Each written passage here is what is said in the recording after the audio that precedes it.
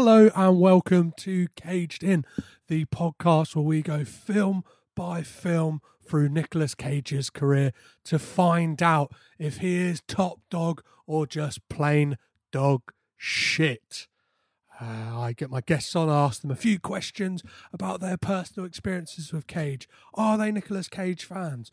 What was the first Nicolas Cage film they remember seeing? And what is their favourite Nicolas Cage film? And specifically for the film at hand, and this week I will be talking about Dog Eat Dog, Paul Schrader's second team up with Nicolas Cage after the ill-fated dying of the light. And the questions I ask specifically for the film is, does Nick Cage have bad hair? Does he do a crazy voice? Or does he freak out?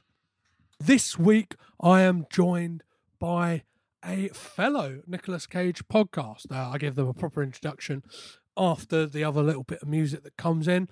But yeah, this is a good one. You will very much enjoy it. Before, obviously, we get fully into it, I should probably mention that we spoil this film. So if you haven't seen it, now is your chance to pause the podcast and go watch it, and then come back and join me, Matt, and Scott as we talk about it. But if you need some help as to where you can find the podcast, if you are living in the UK, you can stream Dog Eat Dog on Amazon Prime. Unfortunately, if you're in the US, this is not available for streaming at this current time. Hopefully, you're back if you have paused the podcast for if you really, really want to watch film, or you just feel like, I'm living dangerously, I'm living like Cage. I'm just going to go straight through and ruin it for me and enjoy the conversation. One last thing before we get into the episode. This was recorded a few months back, and it was very soon after the tragic events, the murder of George Floyd in Minneapolis and the subsequent protests and kind of police brutality that ensued in America. I'm saying this all up front because that is discussed in this episode, and at the time, there's things that happen in this film, and it felt timely then to talk about it, and it's still important to talk about it now.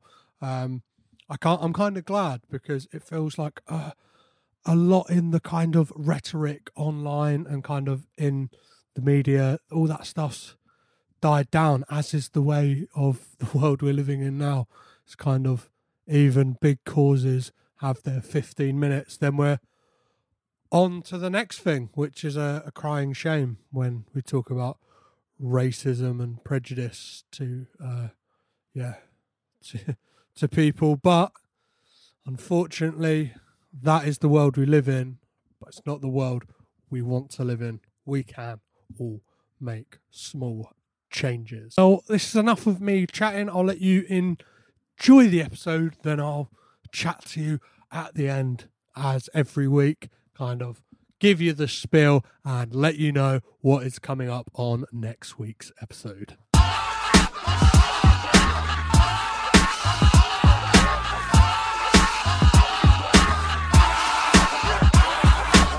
Good taste is left at the door in Paul Schrader's Fuck You to Hollywood after the misfortune of dying of the light, a cocaine-soaked dark comedy crime drama that throws cinematic norms to the wind. Nick Cage stars as Troy, teamed up with Mad Dog and Diesel, played by Willem Dafoe and Christopher Michael Cook, respectively.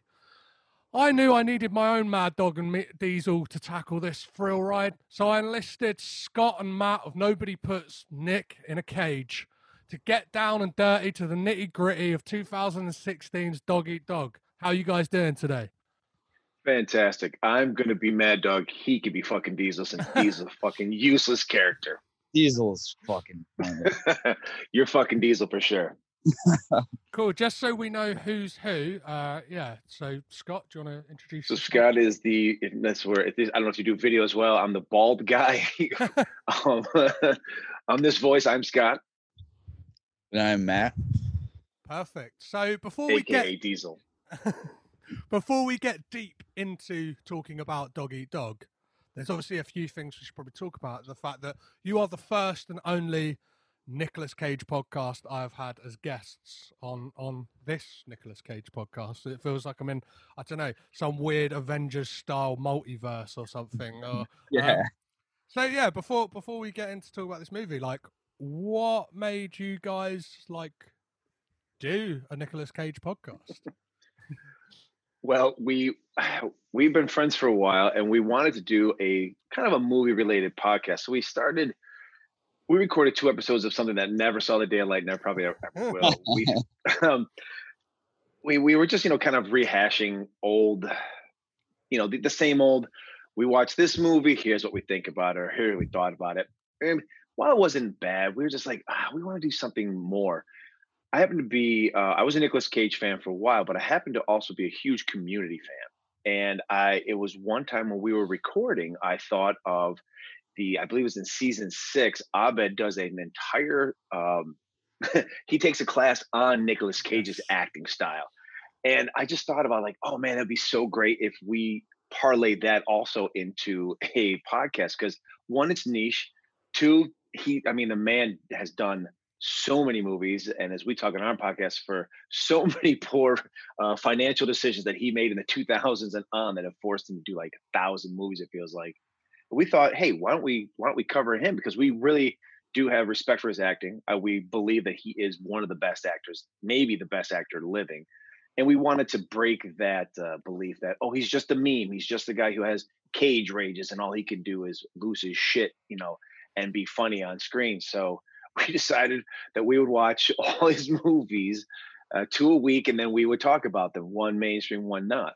But what surprises us, I won't speak for Matt though, is I think we're newest in the Cage podcast realm. We've looked up some others. We're like, holy crap, man, there's a lot more than us. But we're kind of surprised to find out that, one, that you have this competition, there's like this battle, and 2, that no one else has come on your show. I mean, you had Brian Taylor, which we're very impressed with, and we kind of feel like we need to level our game up to get someone like that on ours. Well, it's just crazy with stuff like that. Like, I was just amazed that, seeing as there's such a plethora of Nicolas Cage-based podcasts, that nobody had reached out to these people. Do you know what I mean? Like, it's like they're on Twitter. Like, all it took for me was to just like literally at him, like, and he said, "Yeah, I'll do it." And it's like, you guys have been doing this for years, like, and you, like, some of them, like, it looks like they've got like teams behind it. I'm like, I'm just one idiot in his parents' spare room, and I managed to get like Brian Taylor on, and like, yeah, like other guests that like I've got planned, and like people I've managed to speak to. Like, from doing the podcast, I found out that Larry Charles is working on a new edit of Army of One, and I was like, why has nobody else found this out? Like, I'm just always like amazed that like it's taken this idiot to like to get there. Like, and like, yeah, the amazing people who have like been willing to speak to me, like from the film industry. So yeah, not just Brian Taylor. So had Todd Farmer, the writer and actor from Drive Angry, and the writer of Outcast. I'm not sure if you guys have covered that on your podcast yet. Not yet. Oh boy, you're in for a treat. I'll tell you that for sure. So yeah, before we get into things, I have 3 questions I always ask, and I think, well, we all know the answer to the first one, which is, are you guys Nick Cage fans? Fuck yeah. Easy. Podcast done. Yeah. I mean, how can you not be? That's my question is always, how are you not a Nicolas Cage fan? I mean, even if you just watch him, even if you think he's a joke for all the Cage rage, even if you watch him for just that, you're going to have an amazing journey, because it's like Outcast, some of these other movies we've seen that aren't his mainstays, he does some crazy shit, and I'm like, he's willing to go places that no other actors are really willing to go, and it's just they're just fun and entertaining to watch. Even his, the throwaway movies, his dime store shelf movies are pretty freaking fun just to be a part of. Well, there's They're one. There's one that I love, which is Stolen. Like I would. That is like the hill that I will die on. Like, and it's one of those movies that like you look at the cover and you're like, oh, I'm gonna give that a wide berth. But then you stick it on and like, because it's directed by Simon West, who did Con Air. Like, it knows exactly what it is and doesn't try to pretend to be anything else. And like, you get Cage with a downplayed performance. Like, it's given to someone else to give that like manic performance, and like that film's great. And like, if I didn't do this podcast, I would have never have watched that film because it looks like, as I said, the poster looks fucking terrible. There's a lot of bad posters out there. Someone needs to really learn how to do correct and good graphic designing for film posters. Well, it's funny. Sorry, it's funny you say that because Matt and I had a conversation about that. The movie, I don't know if you've seen The Trust, that's on Netflix. Now, we both enjoy the movie. We have different takes on how we like the ending, but the poster for the movie is atrocious. It's the worst. It's like someone's grandparents learned Photoshop and put this film together. Like, if you see the poster, you think that there's some kind of diamond heist going on. It's not that at all. It's a really decent movie and one of my more enjoyable ones. But oh my God, some of the posters they're just atrocious. They're horrific. Well, I'm always dubious of any movie, especially the latter day stages of his career, when it has the Academy winner Nicolas Cage, because it's like, that's your selling point. That is your sole selling point for this movie, isn't it? And it's like that your budget's gone on Cage and not a lot else. Like the one that springs to mind straight away is Pay the Ghost, which again. We haven't got there yet. Have you seen Between Worlds yet? Yes. Yes, he drags everyone in that movie on his back. He pulls everyone along. No one else. Famke doesn't even utter a syllable of actual acting. It is the worst performance I've ever seen her do. And he literally he's trying everything. He's carrying everyone he can, like he's trying to cross the finish line. Everyone's just like, I'm just gonna grab a paycheck. Yeah, he's carrying the director even through that whole movie.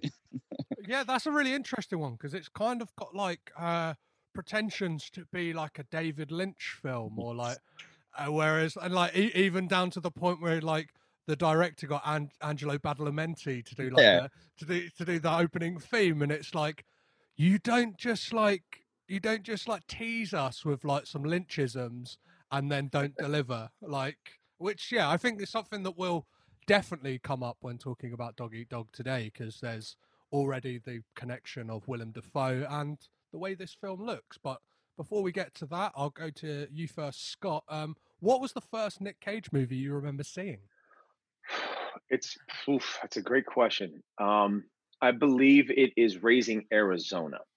I'm a child of the 80s, but it's going to be sad. I didn't get into some of the high school movies of the 80s until later on in life. So I didn't see Fast Time at Ridgemont High. I didn't see Peggy Sue Got Married. I didn't see Valley Girl till much later on. So my first real introduction to him was as Hy McDonough in Raising Arizona. And I mean, what an amazing introduction. I mean, it's like he sets the bar high early in his life, right from that go. So that was probably my first. And then his 90s action movies, I mean, obviously if you're not a child of the 90s and you got listeners who are millennials and didn't remember this, I mean, he had 2 years in a row where he releases Con Air, he releases The Rock and Face Off, all within a span of 13 months. And he makes like hundreds of millions of dollars. It's ridiculous. Yeah. And obviously it's weird that, well, not weird, like that Raising Arizona is your first film. Because again, another weird connection to Dog Eat Dog in a way, in some of the subject matter in it. And we'll get to that in a minute. So I'll move on to you now, Matt. What was the first Nick Cage movie you remember seeing? So this actually took a lot of actual research. I had to look up releases of VHS tapes to determine which was the first one I seen. And I figured it out. It was Leaving Las Vegas. Wow. I took a VHS tape from my parents when they weren't paying attention and watched it. mostly because I wanted to see some nudity. And that was released on VHS in 1997, March 18th. On June, so this is where I was like, what, it's this or The Rock. It's got to be one of the two. So I had to pull the original releases of the VHSs to figure out which one we had first at home. And it was only off by from June 9th, 97 was the release of The Rock on VHS, which is funny because both films, one came out in 95 and one came out in 96. Both got 97 VHS releases. So yeah, it was Leaving Las Vegas, which is a crazy entry point to Cage, and obviously, like a lot of people would argue it's all downhill from there. Like that obviously is the Oscar winner. That is a lot of people still hold that up as his best role, which I was also roughly 12 years old when I stole that VHS and watched. I think what you're politely stepping over is the fact that he watched it just to see nudity. He wasn't watching it for it being an Oscar-winning film. He just wanted to get a quick TNA in there so that he could arouse his young 12-year-old mind. Well, exactly. I couldn't think of anyone better than Elizabeth Shue, to be honest. Like, oh boy, ever since Karate Kid. Yep. So yeah, I'll stick with you, Matt, on the next question, which is, what is your favorite Nick Cage movie? This is a toughie. Yeah, this was a really hard one. So I'm gonna go with his performance as Fu Manchu from Grindhouse. Werewolf in the SS, uncredited. No. His 10 seconds on screen. This is my Mecca. That's all he says. No, my favorite performance is Raising Arizona. I have a great memory of purchasing the Coen Brothers movie collection on DVD in 2007, I want to say it came out. That collection, and that was when I was fell in love with him, and was like, yeah, now I gotta just watch everything that I haven't seen before.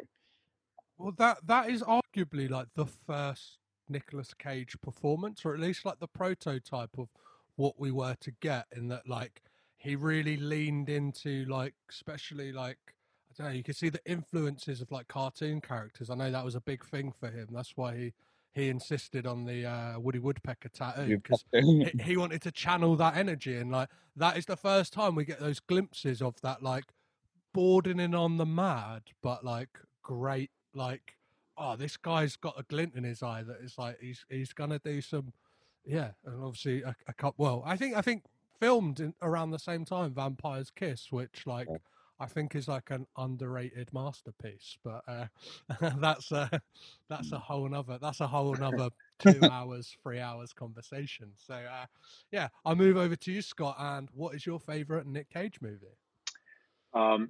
It is Mandy. I love him as Red Miller in Mandy. Mandy is not only my favorite performance, it's my favorite movie of his so far. It's gonna be hard for any of his movies to beat that. We talked about this on our podcast recently. I find Mandy to be maybe one of the most perfect movies made modern. We have watched it. Don't find a false step in it. I think that's why we reached out to you when you asked for people to join. I was like, Mandy, I think it was the first thing we sent to you, but you already grabbed somebody. But I had been wanting to see Mandy for a very long time. I remember seeing the trailer. I remember it coming out, but wasn't out long. And I've constantly seen either glimpses of it, or then when Shudder comes on, it's one of their main, him is one of the main pictures they have on their website stuff. So when we finally did this podcast, I made sure that it was going to be in our second episode. So we did our second episode, and I fell in love with it instantly. Just everything about that movie I absolutely love. And I love his performance from, very subdued, the love story that starts off the first third of the movie, then everything that happens horrifically to him in the middle of the movie, to his, eventual character arc, to what we believe him to be. Since in the 80s, we think that he and Bill Dukes used to be soldiers together in Vietnam, and that he found this quiet life to get past the horrors of Vietnam, and then they reawoken the horrors that he went through and probably dealt with, and then they brought Red back to life, the real Red that he had hidden from. So my favorite scene, and it's a meme that a lot of people watch because they don't have the context for it. But when he's in that bathroom scene after she has just been burned alive, the emotion from anger to pure sadness is roller coaster. And anyone who's ever been through something like that, you know, like maybe lost a loved one or something, like you have had those moments of pure anger into just pure unadulterated crying and just, you know, a breakdown in your system. And while if you only see that, yeah, it looks like he's being funny because he's in his underwear and he's drinking vodka. But if you see where that scene starts and then where it leads to, phenomenal. Just to me, it's a great performance, and I absolutely love that. Well, on the point of that scene, and like obviously earlier talking about the fact that Nick Cage is like very much memed, is out of context, as you said, like that looks funny, but of those kind of sizzle reel things, the classic being Nick Cage loses his shit, like that is one that is earned and like stands alone, and like in the context of the movie is like, yeah, like that is perfect for what is going on in that moment, and like it's like gut wrenching when you watch it. And like there's a similar moment, like, and I think it's kind of interesting where his career is going.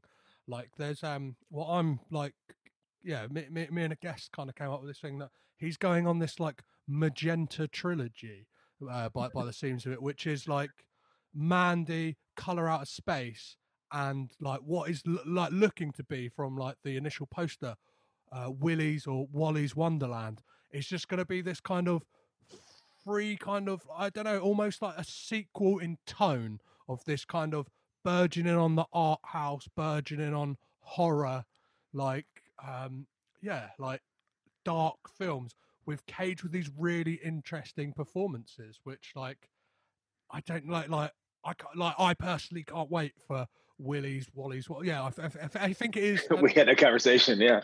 So I think it's finally been announced it's Willy's Wonderland, or like they're still waiting on the rights for Wally's. I have no idea, but yeah, like again, like where he's at in his career, and I think it is down to the directors he's working with now are fans, like grew up on his movies.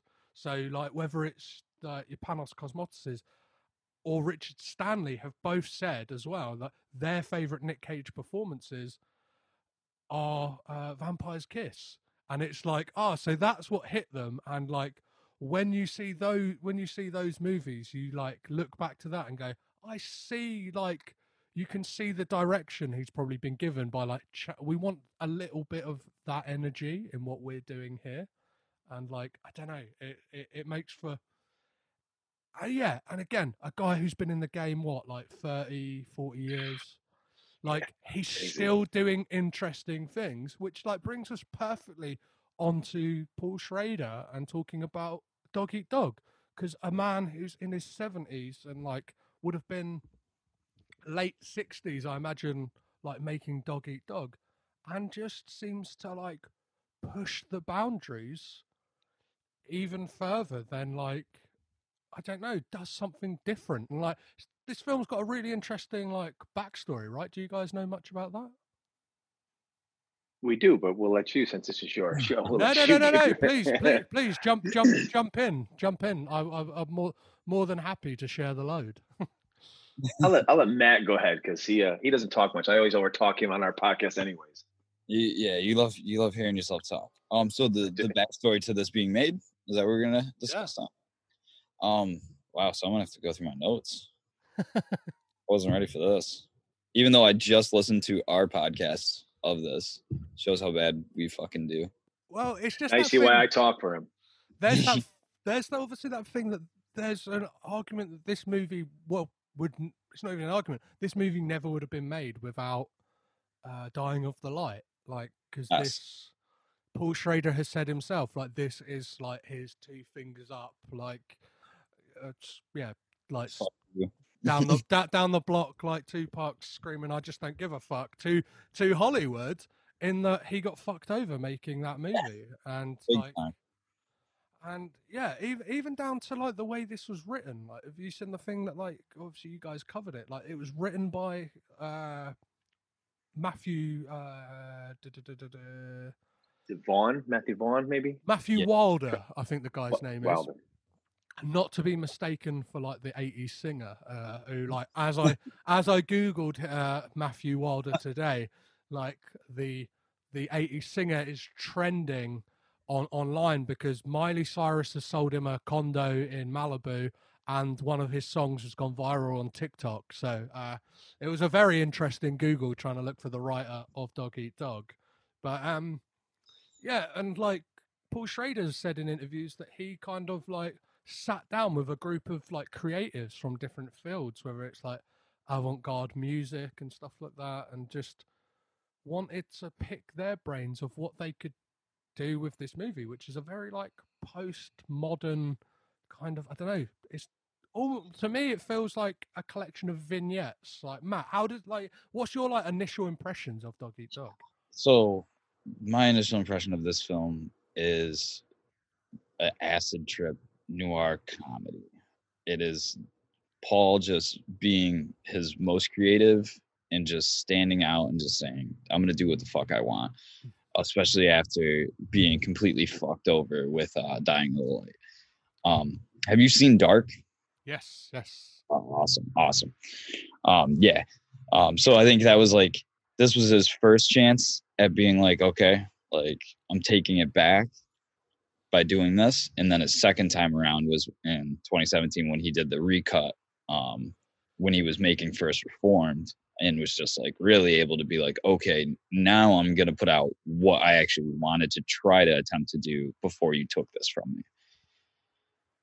So I had this thing, like, I'm not sure if I went into the movie with a kind of goodwill towards it, because one, a reverence for like kind of like Paul Schrader, like, is held up on this platform of being like, he's the guy who wrote Taxi Driver, like we must give him like reverence. And obviously like knowing the backstory of like this is like his kind of like taking one back and like his like, yeah, fuck the system, like it casts a different light on it. Obviously like this film critically and like kind of commercially didn't do that great, but like it takes risks, and there's like subtle things in it that are just like I find really interesting, and like just like a real subtle kind of thing I like jumped out at me was there's a moment in it where they're like they always have these interesting talks in like interesting locations, and there's one where they're in like it's like a bar with a stripper's pole,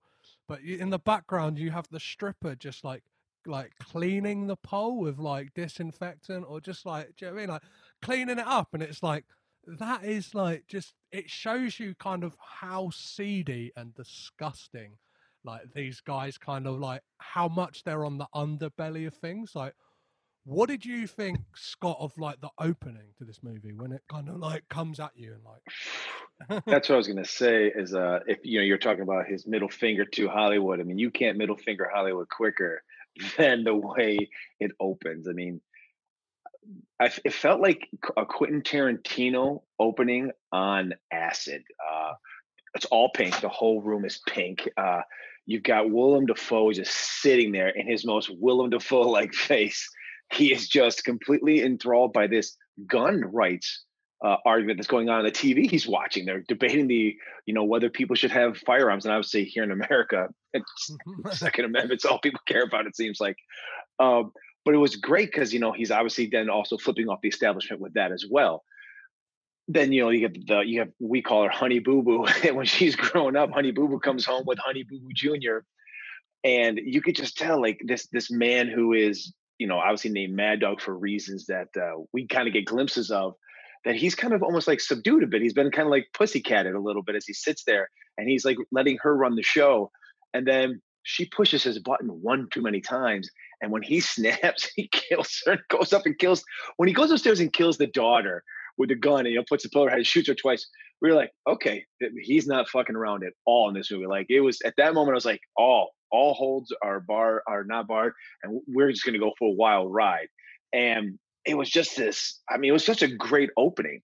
We talked about the one thing we kind of, we love Dafoe. We feel like I don't want to jump your shark here, but I feel like he is the star of this movie. Like he takes so much of the, because of his character is amazing. Because originally Nick was supposed to be that character, but he wanted to play the main character for reasons of the Bogart thing that you'll probably get into. And it's disappointing because I would have loved to seen, even though the two of them together are amazing, but I would love to see what Nick would have done with the role of Mad Dog and see how he would have played that scene, because it would have been a different death scene. It would have been a different way he would have played it. And but yeah, that opening is, I mean, for just coming right out and just saying, guns blazing, fuck you, punch you right in the throat. It does it right out the gate. I mean, if you're sitting with your kids watching this, it's you're not in for a happy story. That's all I can say. Yeah, definitely. And visually, that opening is just like it gets you, like it grabs you by the throat from like second one.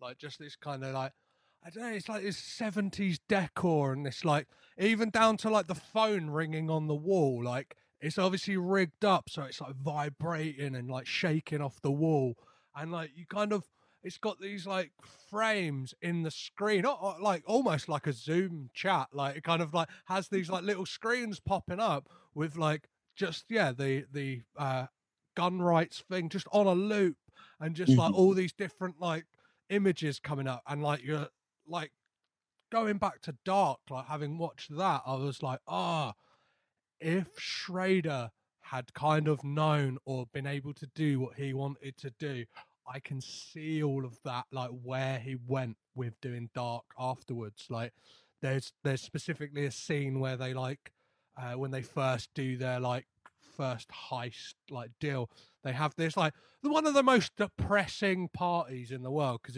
it's 3 grown men in a room just doing like loads of cocaine and like, I don't know, like wrestling on the bed. It's like essentially like, I don't know, it's a mixture between like what 13-year-olds would do in regards to like horseplay, but then there's cocaine in the mix, which just makes it even weirder. Like and mustard. Don't forget, I think Nick Cage covers Mad Dog and mustard in a fucking scene for no apparent reason. It was just, here's some mustard all over him. It's it's 13-year-olds. If you locked them up in jail for a crime and then let them loose to finally have their reunion together, and their fucking state has not changed since the day that they went in. Nicolas Cage is the only one kind of holding his shit together a little bit, minus the mustard. But the other Mad Dog's he's a mad dog.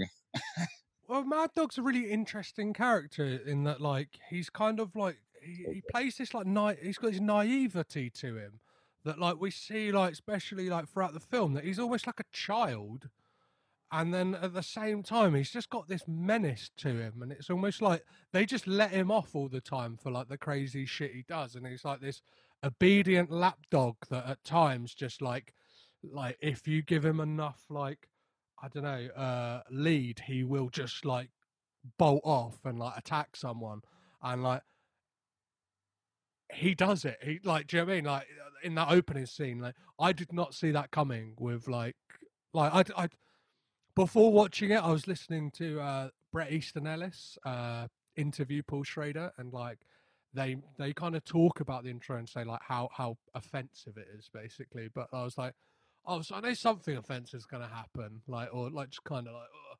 But I did not know that it was going to be like this brutal, like, because Willem Dafoe has this like weird, almost like girder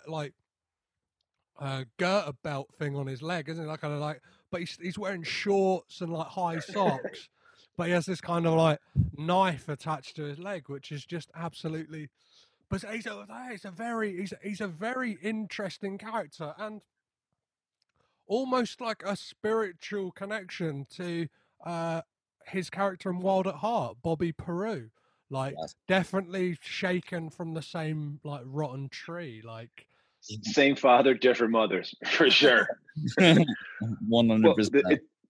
It's funny you talk about the knife, but what really sends him on that spiral is he gets that phone call and he answers the phone, and the guy's asking him questions, and he asks him what he does. Well, I got a knife and I got fish. He goes, I don't know if it's still a job. He's like, I know people still call people fucking dinner. He fucking slams the phone, and he's already pissed off as it is. So when she comes in the house, she just like skips his top spinning, and she fucks him, just pisses him off, which is, just sends on that wild ride where he pulls that knife out and just I mean, wild. It was it was kind of like some of the scenes that you would see in it reminded me a little bit of True Romance when Patricia Arquette finally attacks with the corkscrew. She goes after James Gandolfini after she comes out of the bathroom, and they jump into that like really heavy techno music as she's just pounding on him, and then beats him with the gun, and she kind of goes wild after taking his abuse for God who knows how long it really was in real time.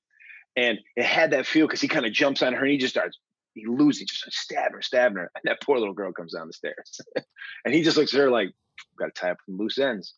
But then you're always like, throughout this movie, you're like not far away from like kind of being undercut by comedy, because like that whole scene is like kind of the punchline on the end is like earlier in the conversation between like the young girl. She's like bitching and moaning at Mad Dog about her friend like calling up about some cupcakes, and the scene ends with the friend's like voicemail going like, "Hey, I'm never gonna work with you again. A cupcake's gonna be crap."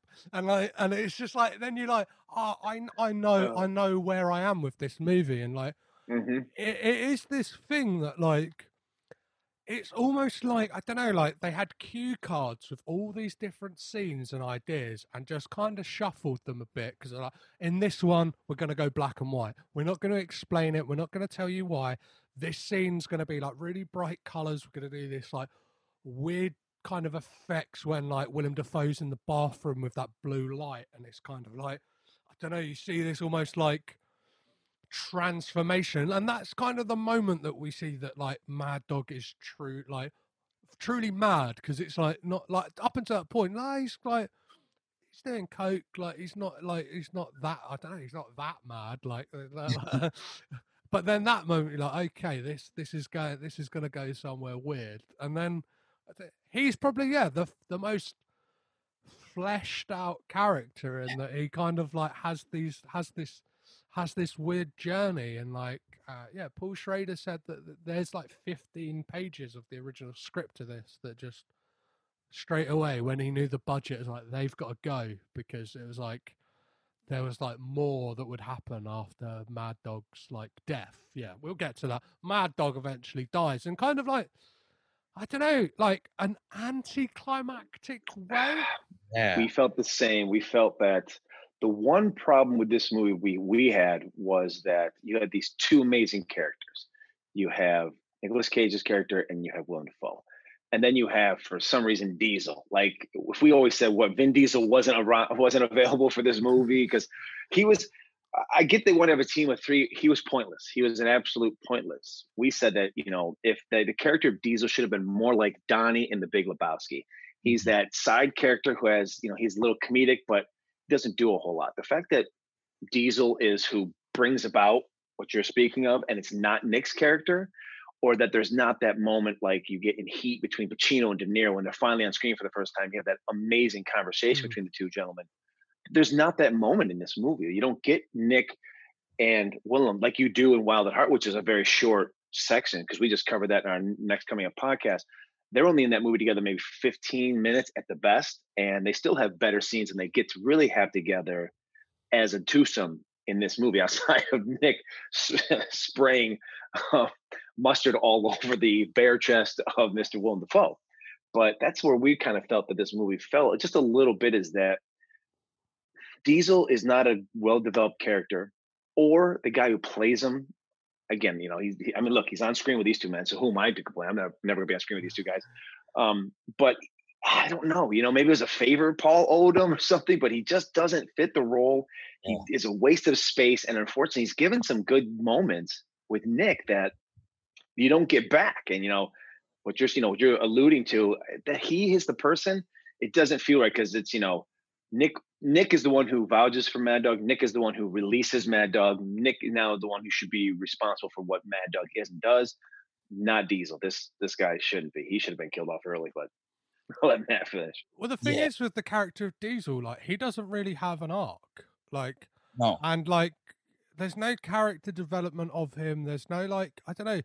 I found like I was warming to him, and then there's the scene like, which I think in itself, in this kind of bizarre movie, it's like a moment of like sweetness, is when this like kind of like, I don't really like. You could tell she's like a nice, like kind of homely, like woman. Is talking to him about Nick Drake, and they've kind of been talking at the bar, and like he just flips out on her, and like I don't know, like at that moment I was like, you know what, fuck you, Diesel. Do you know what I Yeah. mean? Like, Yeah.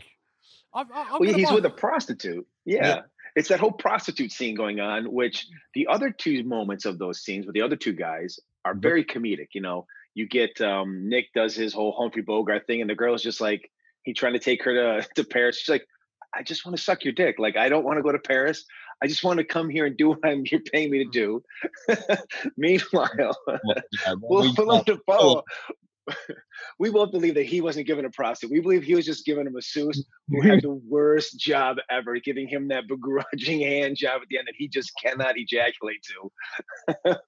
And then Diesel just seems to like have the nicest of the two prostitutes. She actually seems to care, and then he just loses his mind, which is so against what's going on in the movie because the other two are kind of comedic, kind of backstory scenes. You know, you kind of get a little bit more about who those two characters are, but I think they try to give Diesel that the depth, and he's just not the actor to do it. That's in my opinion. I haven't Yeah. seen him in other stuff, but in that scene, he doesn't have the. You know, we don't have any. There's no switch flipping where you go. He's from being Vin Diesel tough guy to suddenly being like, oh, I have a soft side to me. They're just you don't feel that at all. You No. just comes across as like this big douchey guy who lifts weights a lot, and then just because of all the steroids he shoots, now he has this anger issue all the time.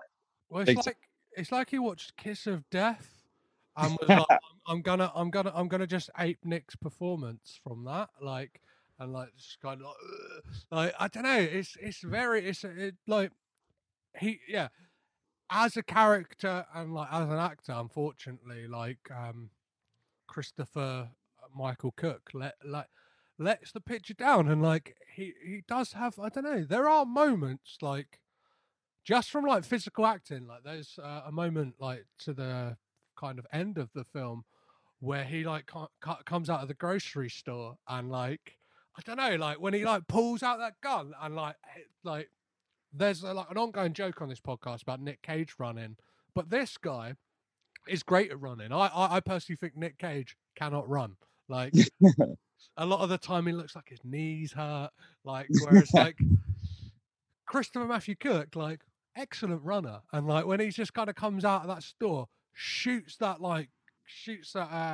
police officer, and then just like darts out of there. I was like, right, he's getting the knees up high, like, and I don't know, it had like a comedic, like a comedic edge to it, and then like I don't know, apart from like that moment, maybe I don't know, yeah, no, I don't like, and even like the whole conversation with him and Mad Dog in the car, it's like. Well, I'm not kind of like believing you, and like I'm not sure if I like saw it wrong or wasn't paying attention, but like, is it an accident that he shoots Mad Dog or is it on purpose? I think Go it's ahead, more Matt. purpose. I feel like that he kills Mad Dog. In my opinion, when watching it, it's kind of odd because Mad Dog is meant to be the Mad Dog. He's the loose cannon. Yet you have Diesel here, who is this underdeveloped character that personally the actor can't act, so he can't carry it. So like if he's not being told what to do 100%, he's not going to develop anything out of whatever on his own. He's not like Willem or Nick, where they can do what they got to do, regardless of we've seen them both of them go through films where we know that the writer or director could be sleeping through it and they're still going to pull a performance out of it. Where, yeah, and it goes back to like he's like this second loose cannon, third wheel to them, especially even with that part there when he comes out of the store and he just yanks out that hand cannon and blasts the first cop and his body goes flying like 6 feet back into a car. And it's just like, even Nick like then was trying to like cool the situation. They could have probably got away if it wasn't for him acting just completely ridiculous out of nowhere. And it's because he can't keep his cool. He couldn't keep his cool when he was with the girl in the bar, and he can't keep his cool now. Like the whole time when it shows him in the store, he's losing it. Like he's not meant to be a criminal at the caliber of these two other criminals who are just really holding their shit down. He is, in my opinion, is the he's what sets them up to failure. He's their Achilles heel that completely just destroys them. Well, I feel like he's not enough of a separate character. Do you know what I mean? Like he's got traits of like he's kind of like between a rock and a hard place. He's like I don't know, like as you said, if he had played like Nick Cage plays the straight man, like quote unquote, but is a bit more like he's got eccentricities and stuff like that. Whereas like the character of Diesel is just like I'm gonna have a little pinch of that Mad Dog energy and like I don't know, once in a movie, like accidentally shooting someone, like is a great payoff. Do you know what I mean? Like that scene when Mad Dog like shoots the guy that they're supposed to extort to like get like do a hostage situation is great. But then when he gets shot, like kind of accidentally on purpose, like that kind of like I don't know, it kind of felt a bit like oh, do you know what I mean? Like we've all seen Pulp Fiction. One time accidental shooting, please. Like one time, kind of like gun goes off maybe before you meant it to, or anything like that. Like, I shot Marvin in the face.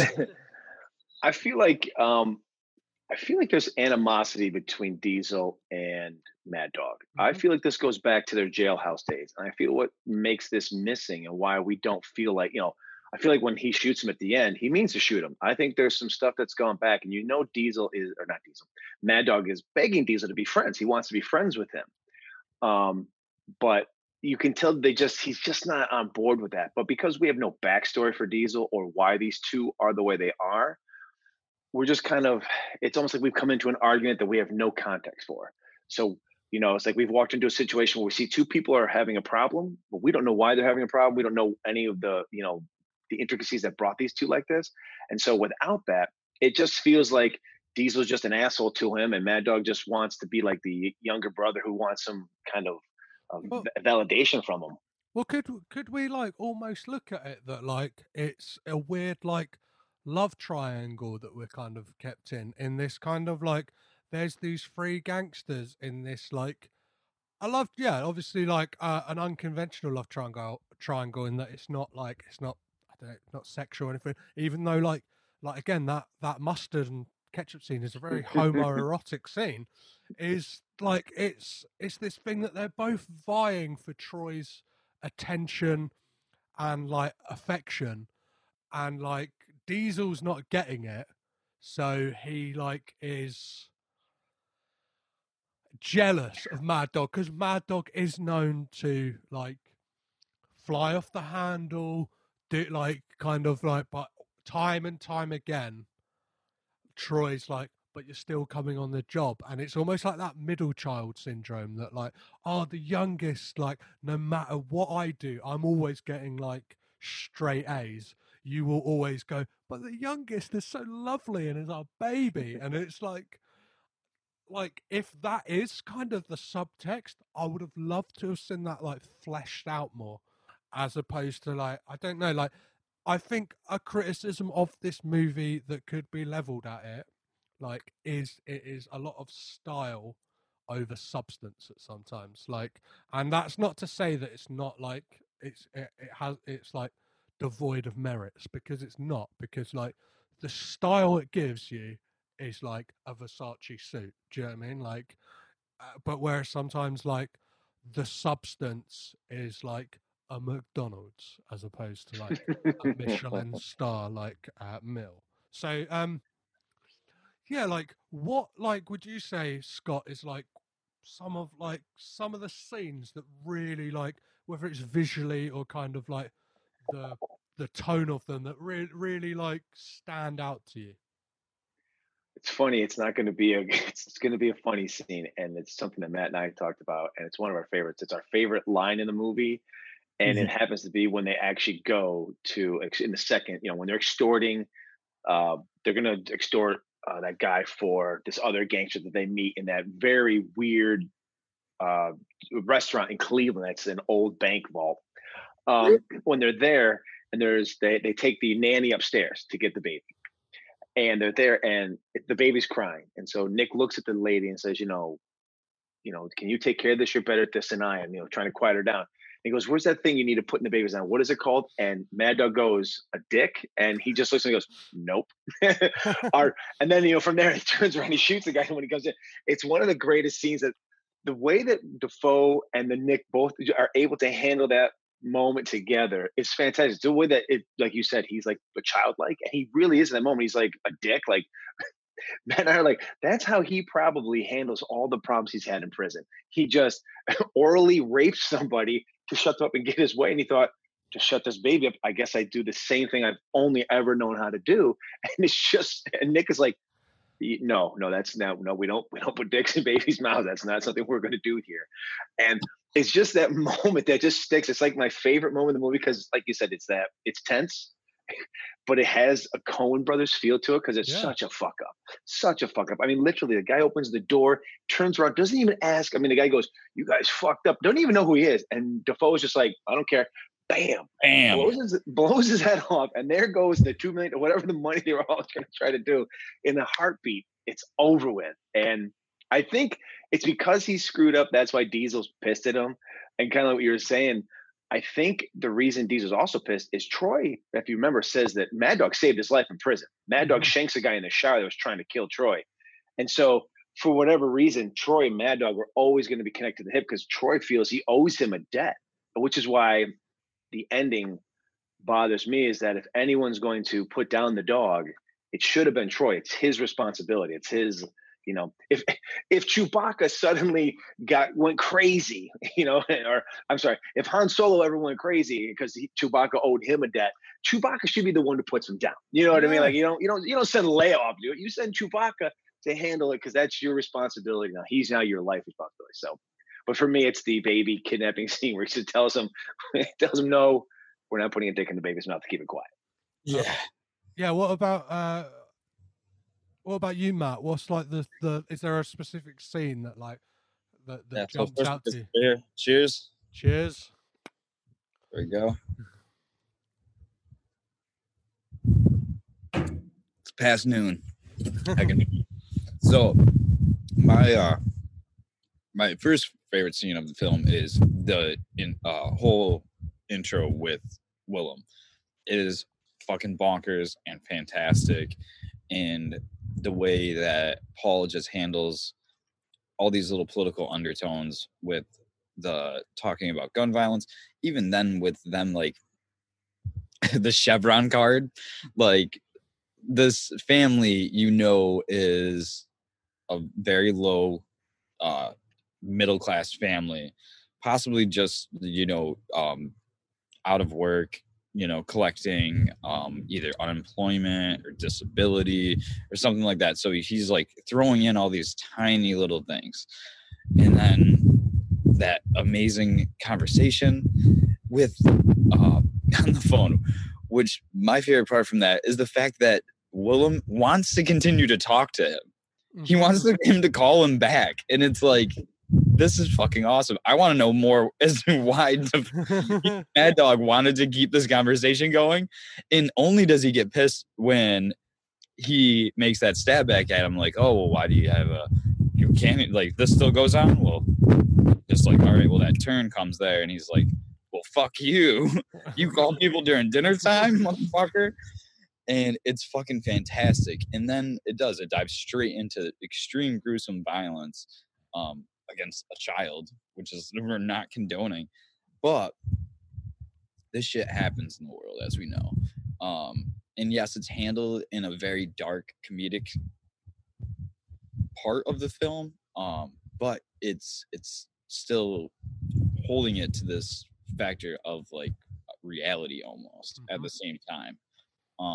Even with like in that scene with the whole colors and everything like that, it reminds me a lot of Natural Born Killers, where they finally get fed up and kill Rodney Dangerfield,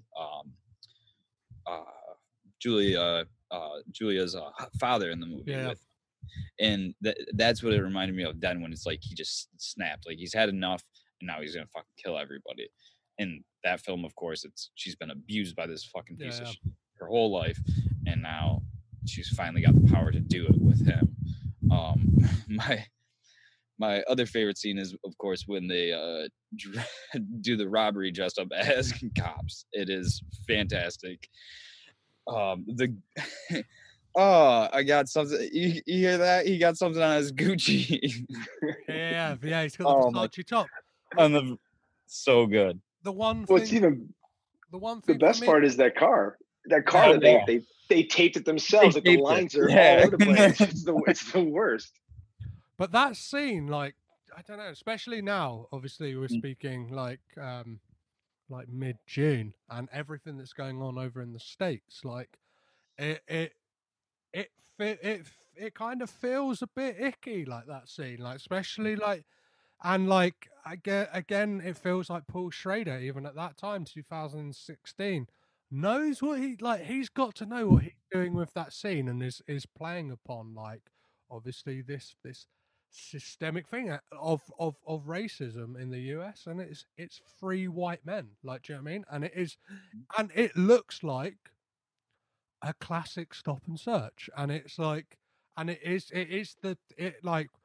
reason he's pulled out of the car is the same bullshit that people are killed for, like, do you know what I mean? And it's like watching that, like, now, like, I watched this like today, and like I was like, whoa, like that scene just like really, and again, like, Matt, like, it's, I don't know if it's in context of the character, but like the character of Mad Dog, like dropping the N-bomb like throughout the movie is just, it's jarring, and it's kind of like polarizing, because you're like, whoa, like I don't know how to feel about that. Obviously, like, before we start recording, we were talking about like Quentin Tarantino, obviously, for good or bad, like he's had his detractors, but he's quite liberal with the use of that word. But there is argument sometimes it is like from characters of color, whereas like this is a guy, and like a lot of the time, yeah, like the moments he says it are kind of weirdly like out, like, I know the first time especially it's really out of context, and like I guess that is just Paul Schrader pushing our buttons, right? Like, and I think that's what, like, this movie is an exercise in. What do you guys think to that point? He may be doing that for, when we first saw it, obviously, because we did this back in April, so obviously 2 months almost before the events that have happened over here, and which you guys are doing on the other side of the pond. You've have also joined in. It's, because it's not just systemic racism in America. It seems to be global. It just happens to be, we have such a big country, and we become so volatile about it and showing it, that other countries are now saying, this is happening here too. We need to stand up. And unfortunately, you guys have that Second Amendment that people hold so dearly to their hearts, and have policemen who have served in the military, like, probably suffering with PTSD, coming home, and the only way they know how to deal with, like, even the most minor of conflicts is to defend their lives, whether it's right or wrong. And as we're seeing time and time again, it is wrong. Like, yeah. Right. Sorry. That's what makes this movie so good, is when Dafoe is saying it, it feels like he is showing what it's like to be the baby boomers. What that baby boomer lifestyle is that the N-word is just something commonplace when you're in the comforts of other white people. I always remember before these times happened, but when you knew someone was going to say something racist, they would always do this first. If you can't, this is probably audio, but if you can't tell, I'm turning my head. They look around before they would say something off-colored. And it feels like he felt very safe in the comforts of those two men, that he could just throw this out and no one's ever going to call him on it. And then when they do the arrest, now we look at it in this expressed in these contexts, but that car, as much as we laugh at it, it does have quite a powerful message. That car doesn't look like a fucking police car outside, that they bought it from an auction. The paint job is terrible. It's like some kind of gas station lights that they bought and put on top, like from a Walmart. And when they pull him over, the reason that he pulls over is because he sees white guys. And he's like, this is just what America is. He knows that, fuck, I got to pull over. even though to the trained eye, you should be like, that's not a cop. Even when they show up, you should be like, these guys don't look like cops. When they get in the car, he still feels it. When he goes in the house, even the people in the street don't feel like they're cops, but there's that overhanging thing where they don't think they're cops, but because of how the police in America a lot of times patrol, especially neighborhoods of color, with this almost authoritarian 1984 militaristic kind of way, in their heads they're like, what if it is cops? Because they know if they piss off three cops become 300 cops like that, and they just roll into their neighborhood without provocation. And so when you see this, and even Mad Dog kind of plays into it, he goes, he wants to go outside and start killing people.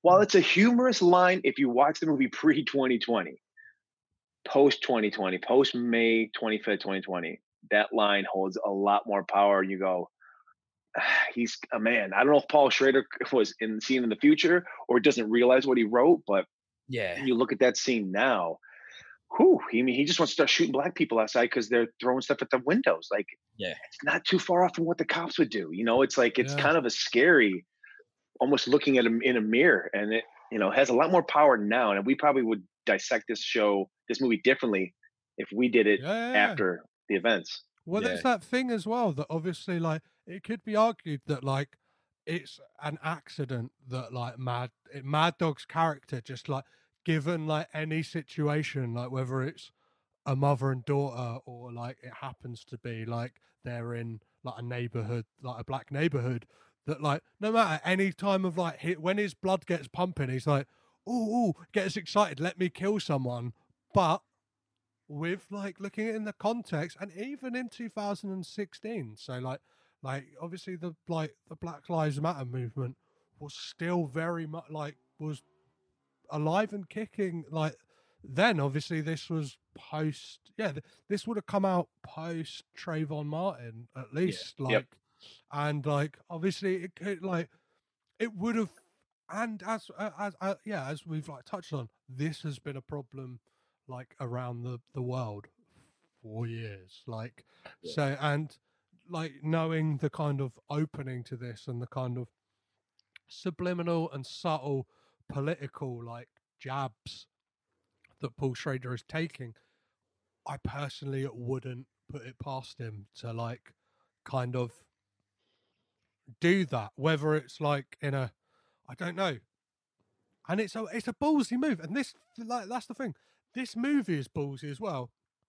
And I don't think we've discussed, like, it's very rare that our protagonists in movies are highly unlikable guys, really. Do you know what I mean? They are three pieces of shit, basically. Yeah. And you go through, and it's like, I don't know, like, weirdly, like, Troy you like, and even Mad Dog to a degree, and, like, I think that is, like, a weird kind of position to put, like, the audience in, like when you're rooting for a guy to kill, like, a woman and her child, you're like, I'm on his side. Like, how has the filmmaker got me on the side of this guy? Do you know what I mean? And it's like, by doing that, it puts you in the mind frame of Troy, in that, like, oh, like, I don't know, like, he rope-a-dopes you, doesn't he? Paul Schrader kind of rope-a-dopes you into being in Mad Dog's corner and kind of going along with what these guys are doing. And it's just, like, repugnant thing after repugnant thing. It's like shaking down a black guy for, like, it just turns out to be cocaine. They think they're going to get, like, this big payoff of loads of money, and it's just cocaine. And then they probably stoop to one of, like, the lowest of the lows, which is, like, kidnapping a baby. And it's like, what the fuck? Like, and, like, I don't know. Well, the worst thing about that is we never know what happens to that baby. Yeah. Like, we have no context to see if that lady leaves. But to jump back to the tones of what's currently the climate situation, the end of the movie says it. If they're not talking about it in that scene, Paul Schrader is definitely talking about it in Troy's, what we believe to be, he's already dead, but it's on his way out, comatose dream of how he likes to see himself die as Humphrey Bogart. When those cops pulled him over, and he's the one who stole the car, he's in the front seat, he's got the gun. and those two poor black people are sitting in the back. When he gets out, the first thing that the cops do is shoot up that car and kill those black people. Yeah. We thought it was comedic at the time because we were like, it's a dream. We're like, who are these cops? They can't hit him. He's right there, and they end up killing them. But now, I mean, obviously, our podcast probably isn't going to hold up well because here we are thinking it's a funny scene, not in context. And now you look back at it with these events, and you start to realize, like, Jesus, man, I think Paul was trying to absolutely, in a weird scene, make a point that police officers pulled over a white male. He just got out of the car with a gun, and the first thing they think to do is shoot the black people in the back seat. Yeah. And they're the only people they hit. Man, it took forever to hit fucking Nick's character. They light them up. They just shoot them as if, they're coming out with sawed-off rifles and they're, going to attack them. And these poor black folks they're elderly, first off, and they're just sitting in the back seat of their car they've been hijacked in. Well, it just dawned to me when you mentioned like that. This has got to be a dream sequence, even the way it cuts into it of like this kind of like, it's like letterboxed out, isn't it? And that you see this diner, and then it happens to be that the guy is a priest, like a reverend, and like his wife, and then we get this like gospel music playing, obviously like allusions to like heaven and stuff like that, obviously where Troy would hope he's going in some roundabout way.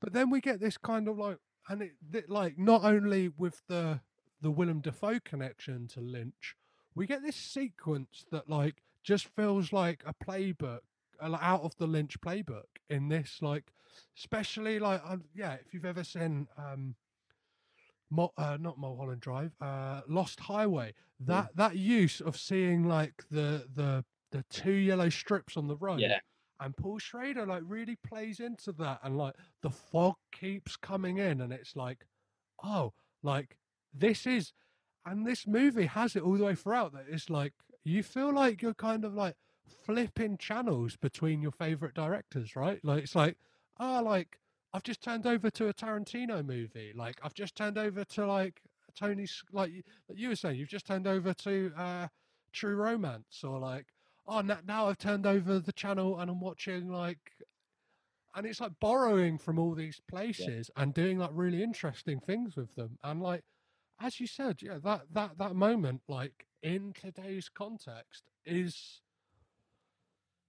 heartbreaking, and like, I don't know, like Cage's performance in that, and like this is a not a rare occurrence that something a guest comes with a point that, like, obviously because they've sat with the movie a lot longer than I have, is that a point where I'm like, of course it's that, because the thing that jarred to me straight away when that scene came about was his anthill mob style voice, like the Humphrey Bogart, like, hey, see, like, I'm gonna take your car, see. the big sleep, the big sleep voice comes in hard. Well, if it's not a dream sequence, then we said in our podcast, then how the hell did he get out of handcuffs? He was being dragged behind a car. Yeah. You know what I mean? Like the two cops are dragging him behind the car for his involvement in killing some cops and beating that lady cop up. So there's no he escapes, and if he did, then it's a huge plot hole. So we kind of came up with the idea that it has to be a dream sequence of him, whether he's in a coma and about to die, or it's his last moments of how he's now dreaming as he's dying. It's his Jacob's Ladder moment, like that. Like, So, and even then, just to add on that too, a little bit more, like that was another perfect example of these characters are criminals. They committed a criminal act. But what do they do to him? First of all, they go there, they kill two unarmed black man and his wife in the backseat of the car, and then they take Nick away to get revenge on him for what he has done through acts of police brutality. Mm-hmm. So it's not, regardless if he's a criminal, and we see him commit these acts and know he is guilty, he still needs to be held to the standard of the law. Yeah. And instead, they take it into their own hands. So it's another great commentary by Paul about the current situation in America with police, is from them as criminals using it to their advantage to try to rob someone, all the way to seeing it come around in bite these criminals in the ass in the later end of the film to show like that it's coming full circle down there. If there's anything in like the bulk of the movie that like kind of we haven't covered, or like Gosh, yeah. that like I don't know. We've touched the racism bit. We've talked how Diesel's a terrible actor. We talked how Nicolas Cage said no penises in kids' mouths. And then the opening scene, we pretty much, I mean, unless you want to talk about the ridiculousness of the bank that they have to go eat at every time they have to get a job, which we talked about was completely ridiculous. But I kind of like that. I kind of stylistically and like, well, it truly is. It's I believe it kind of comes from because like for Guy Ritchie, he has very stylistic crime stuff, and a lot of the UK stuff is very stylistic. And I feel like sometimes, American crime is a little more gritty, if that makes sense. There's more gritty locations, more grit, and I felt like he was definitely reaching for more of a UK crime movie with the stylistic of being inside an open, vault. Like if it was a Guy Ritchie movie, I wouldn't have questioned it for a second.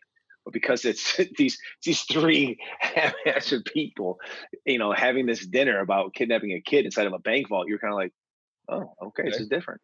Well, I think that plays into that whole thing of like I was mentioning earlier, that it feels like Paul Schrader is very much just borrowing little bits from directors he likes, and like he I think he was trying to figure out what does a crime film look like in 2016. Yeah.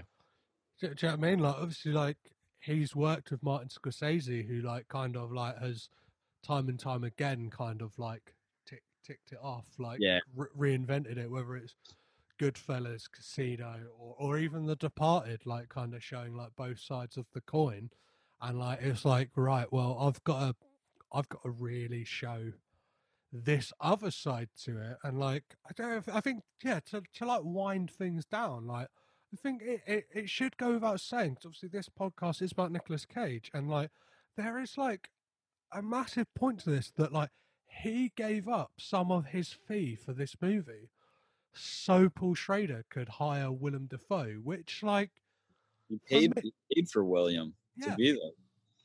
Which time and time again shows me that like despite all this thing of like he has made choices for money, but at the same time he has turned down roles that could have got him a lot of money to do stuff that has like heart to it, and like the key one being, and like I think like for me is up there as like one of the truest Nicolas Cage performances is Joe. Like just covered that in our podcast. If you hadn't said it, we were gonna probably say it because I was just going there.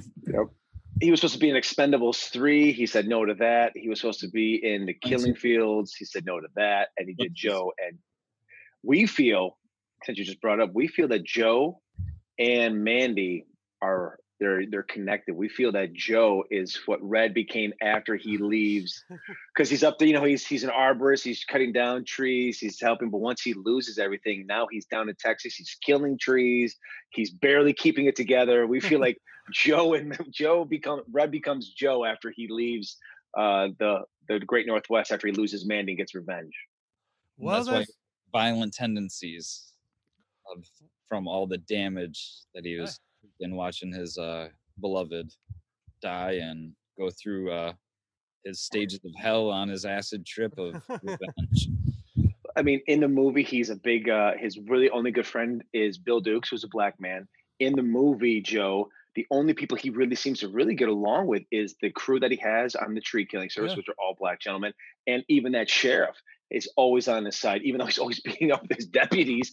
He's always there's a lot of parallels to the two of them. We like to think it's a little prequel sequel, Star Wars style, when they came out with the middle ones first and then brought it back to the beginning. Well, that is something I'd never looked at, but like Joe to me like is a fantastic movie, and like as I said, like it shows very much that like he cares about acting, and like I think anyone like, and I sometimes, I'm not sure about you guys, I find it quite hard sometimes to sell a Nicolas Cage podcast to people, like, because I'm like, it's not, I don't know, it's not just like me like kind of gushing about Nicolas Cage. It's like, and it is, I think, if you give him a chance, like he's got something for everyone. Like, and he will like deliver, and like even the movies that aren't that great, he will find interesting stuff in there, which is always like always a treat. Like I don't know, like yeah, he'll pull something out. There'll be one scene. There might be a moment within a scene. There might be a line. There might be like a deliverance of a word within a line or a look, and you're like, he did something interesting there, which could have been completely different. And it goes all the way back through his career. And like for me, like Joe is like I don't currently is like up there as like possibly my favorite Nick Cage performance, just in the way that like it's enough. It's almost like, especially around that time, it's a refreshing take on like I don't. It for me, it's his Adam Sandler in Uncut Gems. Yes. Do you know what I mean? Yes. Yeah. It should have been. Joe should have been Nick's revival of coming back, and it got overlooked by a lot of people. And now that's like we just finished up last night, and I don't think we could have drilled in. Our last 10 minutes section was just like literally us just like go watch this, like because it's sad to see like such a great performance and then no, like this just was overlooked not only by viewers, it was given great critical praise, but then completely snubbed out of awards, which Gary, Nick, Ty, they all could have got awards for this movie, or at least nominations and recognition for what they did, outside of just being written into published critiques of the film and given praise during that. They needed to get pushed around more like festival circuits and winning awards there, all the way up to the Oscars for that film, because it's fantastic. Yeah. So let's bring this back to Dog Eat Dog. So obviously that is where we start. This isn't about journey, Joe, and this is where we will end that journey. Like, would you guys recommend that people watch this movie first of all? I would. We always, even if it's the only movie we've ever not recommended is Rage. We think that's a steaming pile of shit, and we would never recommend to anybody. It has got the lowest rating ever. It's a 0 for us. We can't stand it. It's terrible. Even Nick's performance is garbage. This movie, though, I think just for the performances, especially, I mean, I know it's Nick Cage podcast, but Willem Dafoe in this is unreal. Some of the subject matter that the movie goes over, as we've kind of talked about, is really worth it now, especially in 2020. If you see it now in 2020, you're going to have a different take on the movie than we watched it in 2020, but we watched it back in February or March. So 2 months in advance of all the stuff that would eventually come out, now you look back and you go, holy wow, like there's a lot. It was a deeper and was always there. But again, we were just blinded to it. We just, we didn't see what was right in front of us. And now that when you watch this movie, you can really see it. I mean, it's got great moments. It's got funny moments. It's not the greatest movie you'll ever see, but I think it's definitely worthy of a viewing, just to see the craziness that is Willem Dafoe and Nick Cage on screen together for the first time in what I think it was like 26 years since they did Wild at Heart in 1990. So I would at least say you gotta check it out just for that alone. I agree with you. It needs to be watched, especially right now with the current situation that's going on. It is a great, just subtle film with a lot of political undertones that are relevant to exactly what is happening right now. And if you get a chance to break away and need to separate from it, but still want to get some knowledge from very smart people like Paul, that are going to show you in a great film how the abuse of power is used and how both criminals in this film take advantage of it and the police take advantage of it. Yeah. And it's a great just it's a great Well, it tiptoes the line of being massively like un-PC, but at the Yeah. same time having a lot to say about like about big issues, and like kind of does it with this snarky, sneering attitude. But you're still gonna like step away from it and be like, do you know what? I've kind of like if and as always, a movie is like you take out of a movie personally what you bring to it, and like that's what makes it so interesting. You guys watch this movie in March 2020.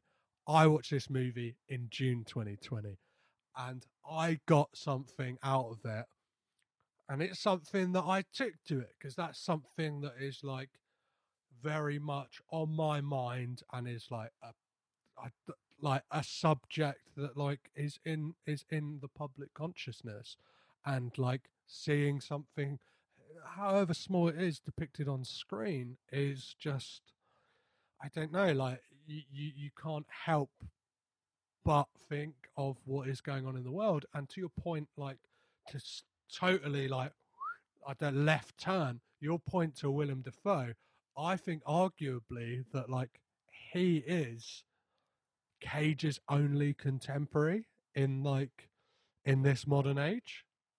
We said the same exact thing on our podcast about this movie. Exact same thing. Like, it almost made us start to think about maybe doing a Willem Dafoe podcast, just because the two of them are. I mean, you know, you talk about The Lighthouse and other movies he's been in. He's just he's not afraid to take chances, just like Nicolas Cage. And the two of them, I wish they were more movies together. Which is why I said to you earlier, my disappointment of this movie is that they don't get some meatier scenes together. Yeah. You know, to really to bounce off each other. Well, there's that thing as well that Nick Cage was originally offered the role of Norman Osborn in Spider-Man. And it's like, I can't help but think like it's kind of cropped up a lot on this podcast, these parallel universes we could have been living in, and like these Cage movies we could have got, whether it's Crank or Spider-Man, like, or yeah, like unrealized projects like Twisted Metal with Cage as Sweet Tooth. It's like that would have been amazing. But like, I'm glad Superman. we've got that out. Yeah, the number one. Yeah, but I'm glad we got like that the output that we've got. Like, and it all makes for, I don't know, an amazing tapestry of a career. But before I let you guys go, obviously finish off. It's kind of a dumb scoring system, but once I collect all the data, I will correlate it and kind of try and figure out what it tells me about Nicolas Cage's career. And those three questions are asked you both. I'll go to you first, Matt. Is does Nick Cage have bad hair in this movie? Yes. He definitely does. There, actually, I took a great screenshot earlier of a scene of him looking very crazy and just having just slightly off crazy hair. It's very subtle craziness hair in this film, but it's there. So, Scott, do you agree to this point, or would you like to object? You're talking about the guy who's bald. Yes, he has had some roles with some sweet hair, but this is it's definitely some messy hair. It's definitely some like windblown, teased out hair. Like, I apologize, got some construction going through.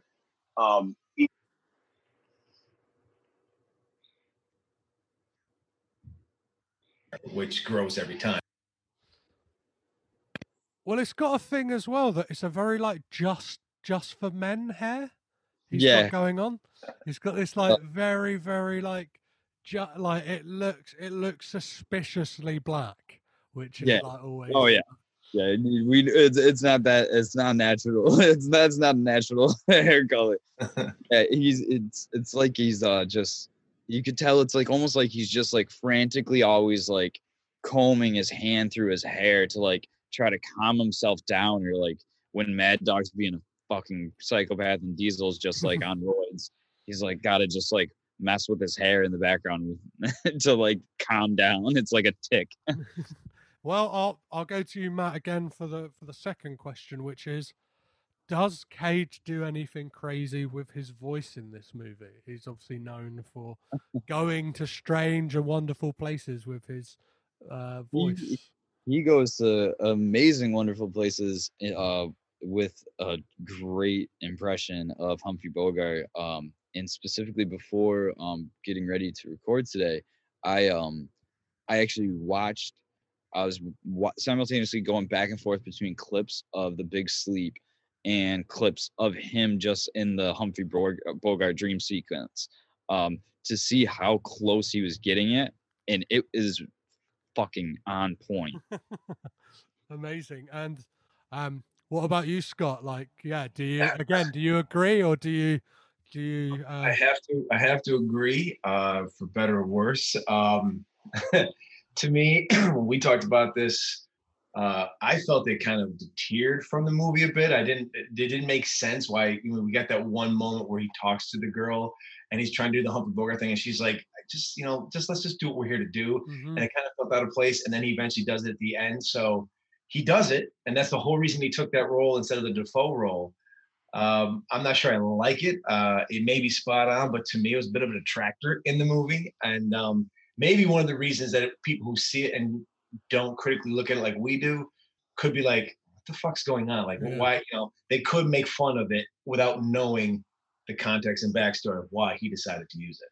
Well, I think one of the downfalls of this movie is it's one of those ones that is sold by a trailer that makes it out to possibly be something that isn't delivered in the end product. And I think that is the problem a lot of the time with marketing, is movies like look a certain way and like are cut in this way that like you would expect this to be bang, bang, bang, bang, bang, bang, bang, like this happens. Where it's like, it's the pace of it is like, as much as like a lot happens, like there are some slow moments in it which like Yeah.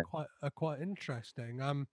But one thing that like a lot of people, like for good or bad, and a lot of time people are looking at it for bad, and I'll go to you, Scott, first on this one, is do we get a Nicolas Cage freak out in this movie? We do. So much like what you do, we have what we call, we try to, as we watch it, I take notes of the cage rages, as everyone calls them.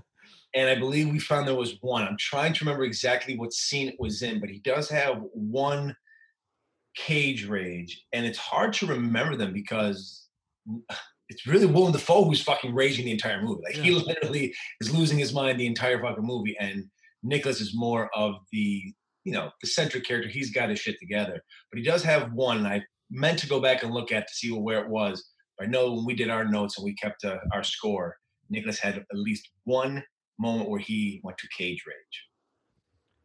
Yeah, he has the one cage rage, and I'm trying to think through the same which scene it was where he does go completely bonkers. It's either possibly when he like he eventually shoots the mother of the baby, right? Like it could possibly be that moment. He loses it. He's like, "Don't make me shoot you, lady," or even or even being dragged behind that car, like, or like that kind of moment. Like, you definitely get some rage when he punches that woman in the face. And weirdly to say, not the first time in the Nicolas Cage filmography we have seen him be violent towards women. No. I don't mean to laugh because it's just one of those scenes you don't expect to happen. You don't expect him to punch a lady. I expect Dafoe to blow that guy away with a shotgun. And like, it reminds me of the opening of Way of the Gun, where what's her name? Sarah Silverman.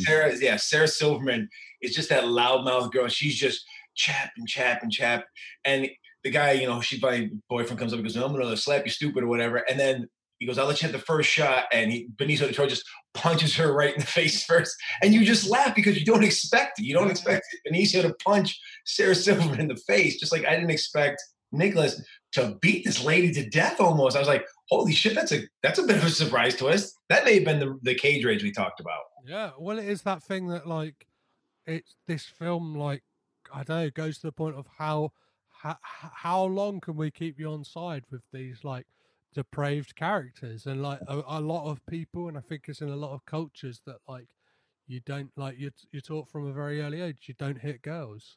Yep. You know what I mean? And it's like I think that's like a pretty much universal thing. Like, I don't know, like that doesn't happen, and like it's like it's weird that that's kind of held right near to the end, and it's like, oh yeah, we've kind of like, we're on board for the rest of it, the kidnap, the killings, yeah, that's all cool, but like, whoa, you don't hit a woman, like he's already shot a woman in the face, like. Yeah.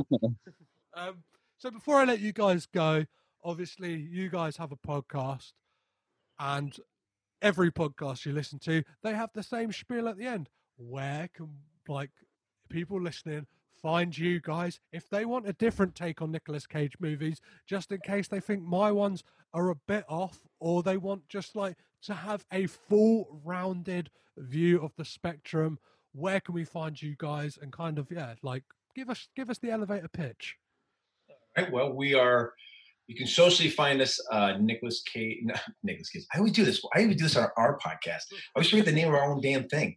No one puts Nick in a Cage podcast. You can find us on Facebook, and you can find us on Instagram and Twitter under those same handles. Actually, our Twitter handle is Nick Cage Pod. I believe that's what I have it as. See, I don't even know that. But you can find our podcast. We are on Spotify, Anchor, Google Play, or Google Podcasts, Apple Podcasts. We use Anchor. That pushes it out to like 7 or 8 of them. So if it's free, we're on them. We don't. Someone asked if we did SoundCloud. You have to pay for that. We're like, no, we got a small audience. We're just a niche thing. We're not paying $12 a month so you can push us out to 4 more people. So you can find us there, and I'll send you our link too. So if you want to put it in your bio, we'll do the same for you on ours. No, that would be 100% the thing. Like every guest I have on this, like I will put all your details in the show notes anyway. But sometimes people like to have it in their ears to like go, right, it's from the horse's mouth. We all know show notes are probably never really read. People are either going to listen, they're not. Like if they read the show notes, they're the true fans. I've thought of putting in some fake stuff in the episode descriptions just to see if anyone pays any attention to what the description is of the video of the episode, or if they're just like, oh, I want to listen about this movie. I thought about just sliding in some things in there, just subliminally, see if they even pick up anything that we say. Like the famous Ben Affleck and Matt Damon putting in like the blowjob scene in Good Will Hunting, just to see if the producers read the whole script. If they're like, oh, it's got this kind of real nice tone. I like the stuff with like the therapist and like the genius like janitor, but why is this gratuitous like blowjob scene? Like, that's perfect. I might nick that idea as well. But that was the only part that Ben wrote. Right. It's like in 7 when they put that little slice of porn in the children's films. They just one slice of in the Fight Club. Yeah. Perfect. Well, guys, it's been an absolute pleasure having you guys coming on and talking about this movie. We truly appreciate you bringing us on. Thank you so much. Thank you so much. Cheers.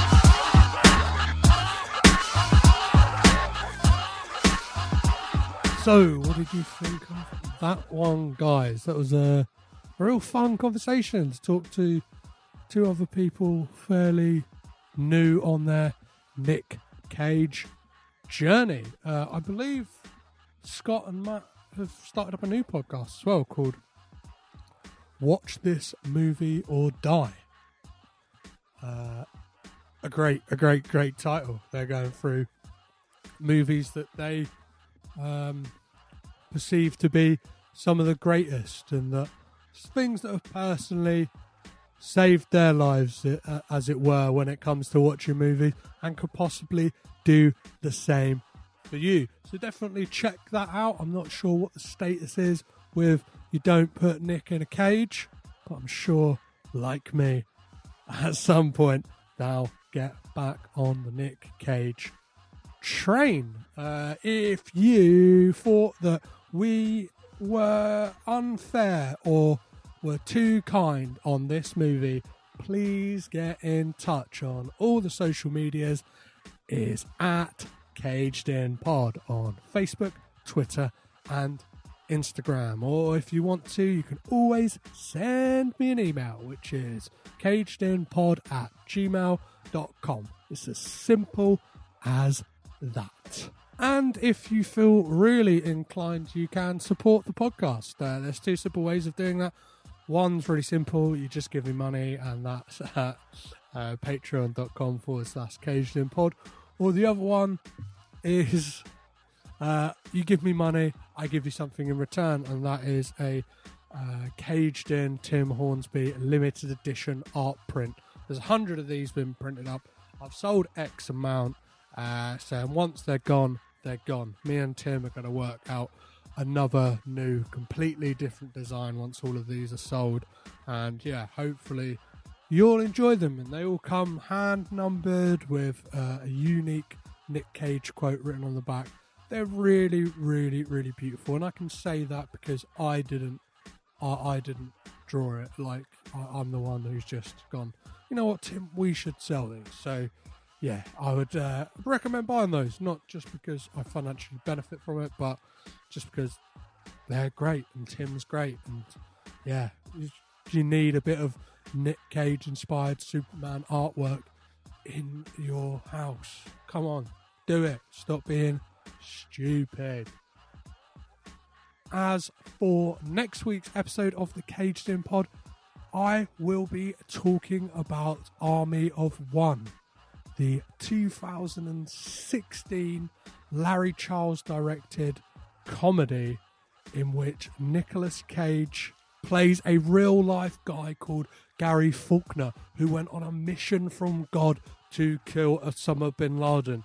And yes, the film is as great as that description sounds. It's not without its flaws, but me and Brett will get into that next week.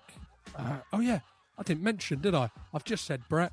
I am joined by the fantastic illustrator and designer and one of the contributors for the Hardest Part of the Ring podcast, Brett Jones. His artwork is amazing. I found him, found out about him because he released this amazing zine called The Cult of Cage, and he lives quite local to me, and I was like, great. Like, I got chatting, got the zine, and then over time I was like, you've got to come on the podcast. You're podcasting, you've probably got the gear, come on. And we had an amazing conversation, and from that conversation led to something pretty cool, which I will explain all next week. So please do join us then when we will be talking about Army of One.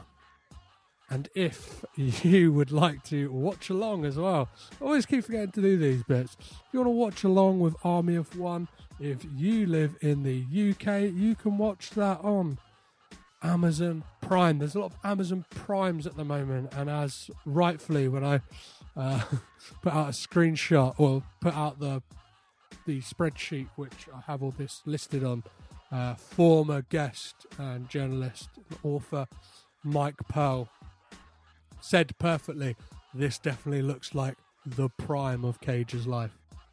A perfect pun and a perfect joke. Thanks for that one, Mike. And if you are in the US and you are looking to watch Army of One, it's not on streaming, so you're going to have to buy it, rent it, or download it. All right, guys. As always, I've been Petrospatsidis. I've been Caged In. You've been amazing. I'll speak to you next week. Bye-bye.